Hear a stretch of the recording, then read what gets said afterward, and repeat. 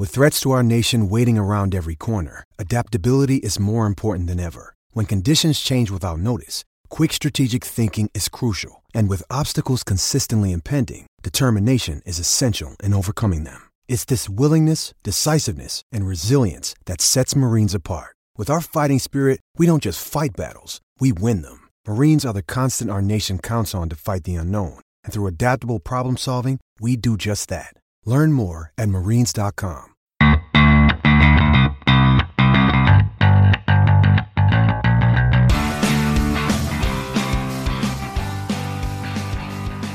Hello, everybody, and welcome to another edition of the BadgerBlitz.com podcast. This is John Veldhuis, senior writer for BadgerBlitz.com, joined by John McNamara, publisher of BadgerBlitz.com. We're going to kind of dive right into it again. Today, we're going to talk a little bit about the UW men's basketball team. If you've been checking in with every podcast here, I feel like depending on when you checked in, you'll get a couple different stories about this team this year. They had the hot start where they played really well, and then they kind of had that mid-December swoon where they lost 4 out of 5, got off to a little bit of a rough start in Big Ten conference play, and then obviously they're on a 3-game winning streak now. Last time we did the podcast, it was right before the Michigan game. Badgers ended up winning that relatively comfortably, coming from behind, ending up with a 10-point victory over the then number 2 Wolverines at the Kohl Center. They followed that up with wins on the road at Illinois, and then just this last weekend, a win over Northwestern. And John, I put something up on the site just because I feel like this next stretch of games is going to be really crucial for the Badgers. Not that I think they're pretty comfortably in the NCAA tournament at this point, barring losing every one of their remaining games or something. But I'm curious as to what you think the Badgers can accomplish as they go through this next set of games. This next 5 is what I kind of outlined, which is the road game against Nebraska coming up tomorrow night on Tuesday. Home game against Maryland later this week, road trips to Minnesota and Michigan, followed up with a home game against number 6 Michigan State on February 12th.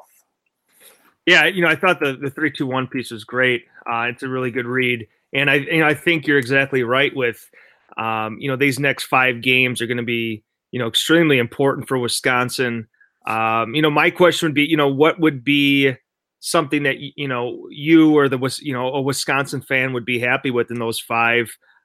You feel good right now, like you talked about, John, coming off a win over Michigan at home, the number 2 team in the country, and then Northwestern. That's that feels like a real good win against Northwestern, a team that they've had problem with traditionally over the years.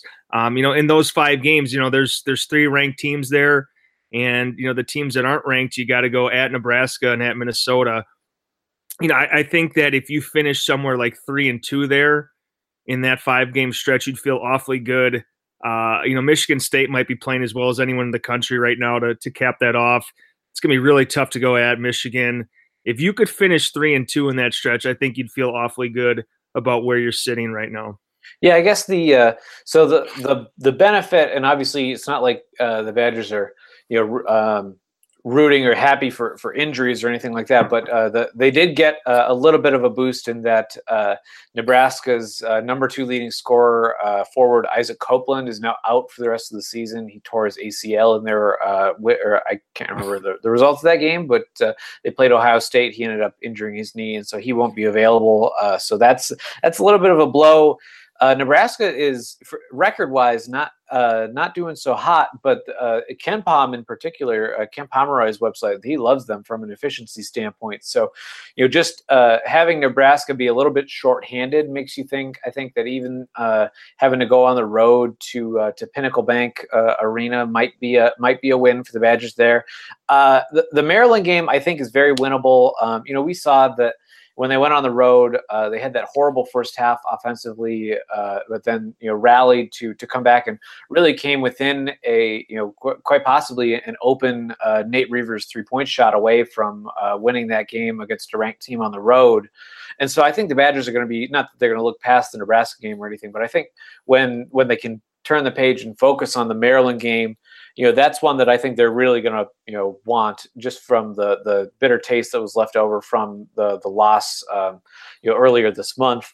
And then you go on the road to Minnesota. I mean, Minnesota I think it's been tough to get a bit of a read on them because I think that the Gophers are, the record is a little bit better than I think those statistics or the results would show. And that was another game that felt like a winnable game, except for the fact that the Badgers scored, gosh, it was like 14 or 15 points in that first half.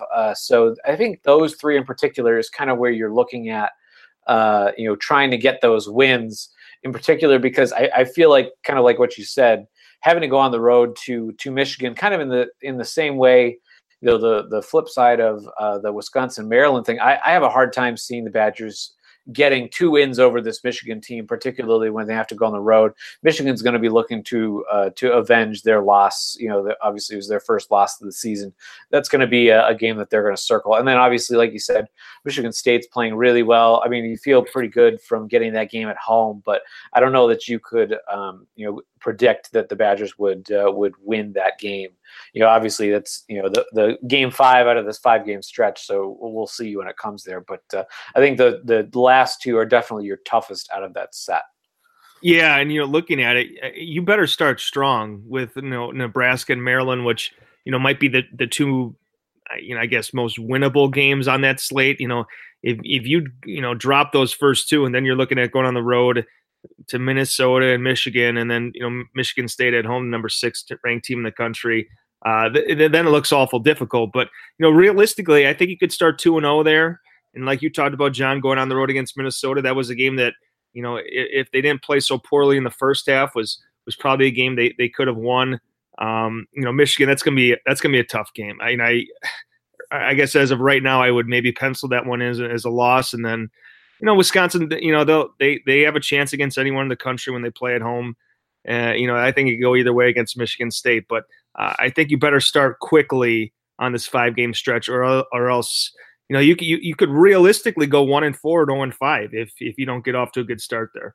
Yeah, and I think it's kind of like what we mentioned earlier. It's not like the Badgers are looking like they're going to be a bubble team for the NCAA tournament. And I think they have enough, assuming that they kind of hold serve and win most of the games that they should win, kind of from here on out over the next month and a half or so. I feel like they're pretty solidly in the NCAA tournament with the wins that they have already.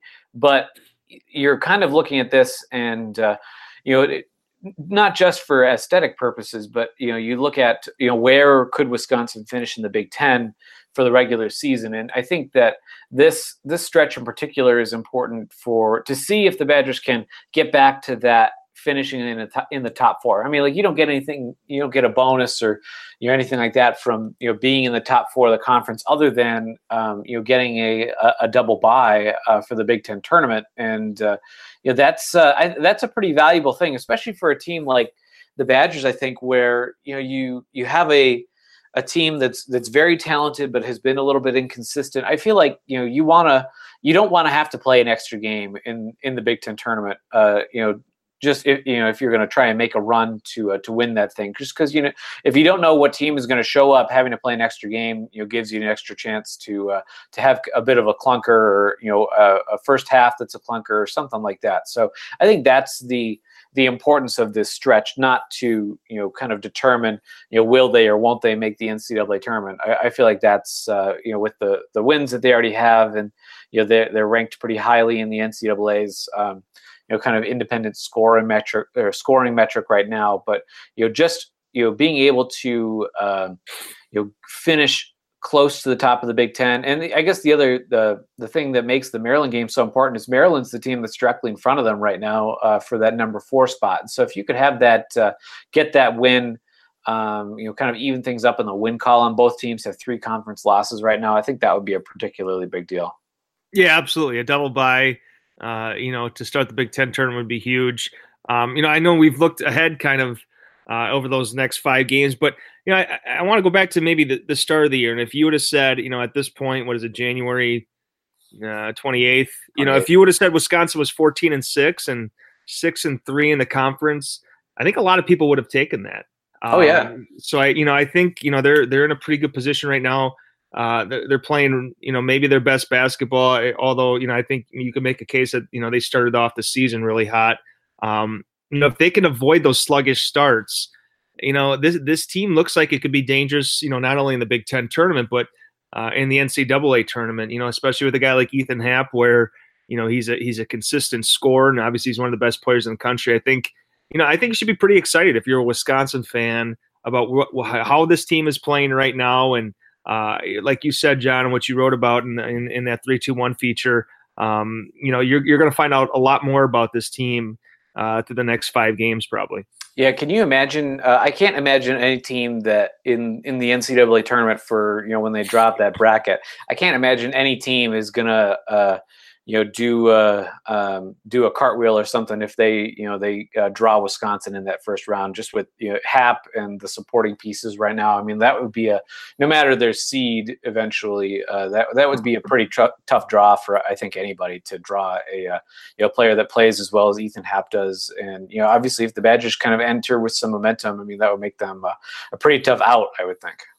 Absolutely, and Hap's is like I said, one of the best players in the country, and to be able to get the ball into a guy like that, and he's probably about as reliable as it comes in the country in terms of being able to get the ball to a guy and expect him to score. So I think this is a dangerous team come tournament time, and it'll be exciting to see how things stack up in a couple weeks. And I think they'll certainly have a chance to kind of enter the Big Ten tournament, at least with some momentum, because you get past these 5 games and then you look at their final 6 to close out. There's only one team that currently is at least 500 in conference play right now, and that's Iowa, and you get them at home after playing them on the road earlier in the season, kind of in that initial start to Big Ten play. You get Illinois again, a road trip to Northwestern, road trip to Indiana, Penn State and Iowa at home, and then a road trip to Ohio State. The road trip to Ohio State, I feel like even with the Buckeyes stumbling a little bit, maybe that's just leftover,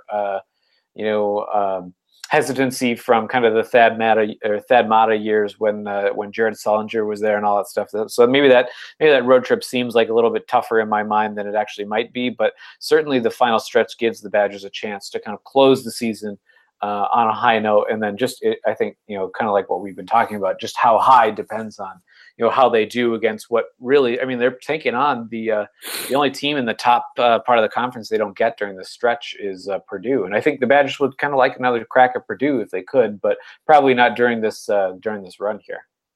Right. Yeah. The last 6 there. A little bit different than the next upcoming 5. That's why, if you could come out of these next 5 at about 3-2, you got to be feeling great about going to Illinois. Illinois next, then at Northwestern, at Indiana. I think Indiana has lost 6 or 7 or 8 games in a row. You feel good about Penn State, and then getting Iowa at home, and then going to Ohio State. So if you can finish this next 5 pretty strong, I think you feel real good about the next 6 and, kind of your momentum going into the Big Ten tournament. Sure. Well, I think that'll kind of do it for us with basketball here. John, I know you've been out and doing a whole bunch of recruiting stuff for the site. There's all sorts of content up there right now from junior days and things like that. And I know that you went out to go see David Skogman. Is that right, recently? Why don't you tell us a little bit about what you saw when you got to see him play? Yeah, so David Skogman, maybe he's definitely the top remaining in-state player in that 2019 class, and someone that Wisconsin has kept an eye on this summer and into his senior season at Waukesha West. So had a chance to get out and see him play on Friday night. I talked to him at the end of the game. Now he was at the Michigan game, so he took in that big win at the Kohl Center. And prior to that, I think Joe Krabenhoff and Howard Moore attended one of his games. So, Wisconsin, should they want to use that scholarship, they definitely have one available for that 2019 class. The thought was that they would bank it for 2020, but with the way Skogman is playing, he could be a guy that's maybe a late offer for them. He actually just took a visit on Sunday to Minnesota, and the Gophers offered. So it's going to be really interesting to see if that kind of forces Wisconsin's hand or does anything to speed up the process with the Badgers in terms of what, if they'll offer him. I think if they did, they would probably, get his commitment pretty quickly. But As of right now, Texas Tech is there, Rutgers, and now Minnesota. Nebraska is a school that could potentially offer late down the stretch too. So it'll be interesting to see what Wisconsin elects to do in the next couple of weeks or so. Scoggins about 6'10", 210, 220 pounds. He's a post player who can shoot it a little bit, fairly athletic. I think the biggest questions, surrounding him are his ability to defend maybe in the Big Ten. Can he gain enough weight? Can he get strong enough to, be a big post presence at the defensive end? But, he has a lot of offensive skills that, obviously are very intriguing to a handful of teams. Wisconsin's offense with guys, the post players that like to, get on the perimeter and shoot a little bit, he's kind of a perfect fit there. So, if he's someone that earned an offer from Wisconsin the next couple of weeks or so, it certainly wouldn't surprise me. All right. And then why don't you break down some of the recent recruiting news from the junior day over the last weekend here? Yeah, so Wisconsin had a pretty big junior day on Saturday with a lot of 2020 prospects and prospects in the 2021 class as well. We got a chance to talk to a handful of them. Some of the biggest guys that we were able to talk to, Daniel Jackson, the 2020 receiver from Kansas. He had an offer coming in from Wisconsin, and he got a lot of one-on-one time with Coach Christ, and he spent some time with his lead recruiter, Ted Gilmore, as well. He told me that Wisconsin is one of his top schools right now. An offer went out to Kane Barong. He's a sophomore tight end from Georgia. That's actually the first tight end they've offered in that 2021 class. He's pretty high in Wisconsin. Also has an offer from LSU and Penn State, and he figures to be a big-time national prospect. A 2020 linebacker, Malik Reed, I talked to. He said Wisconsin is now potentially his number one school. And a handful of other guys that came up there for a visit, and Wisconsin wants to get back up in the spring and for summer camp as well. So, we got about 6 or 7 stories up right now with a lot more coming. So it was a big day for Wisconsin on Saturday, and we're trying to pump out as much coverage as possible on that. Absolutely. We'll have plenty of stuff up on the site as the Badgers move through this stretch of Big Ten games here, including their upcoming home games and some stat packs after the road games as well. So I think that'll do it for us on this week's edition of the BadgerBlitz.com podcast. Thanks again for listening, and we will talk to you next time.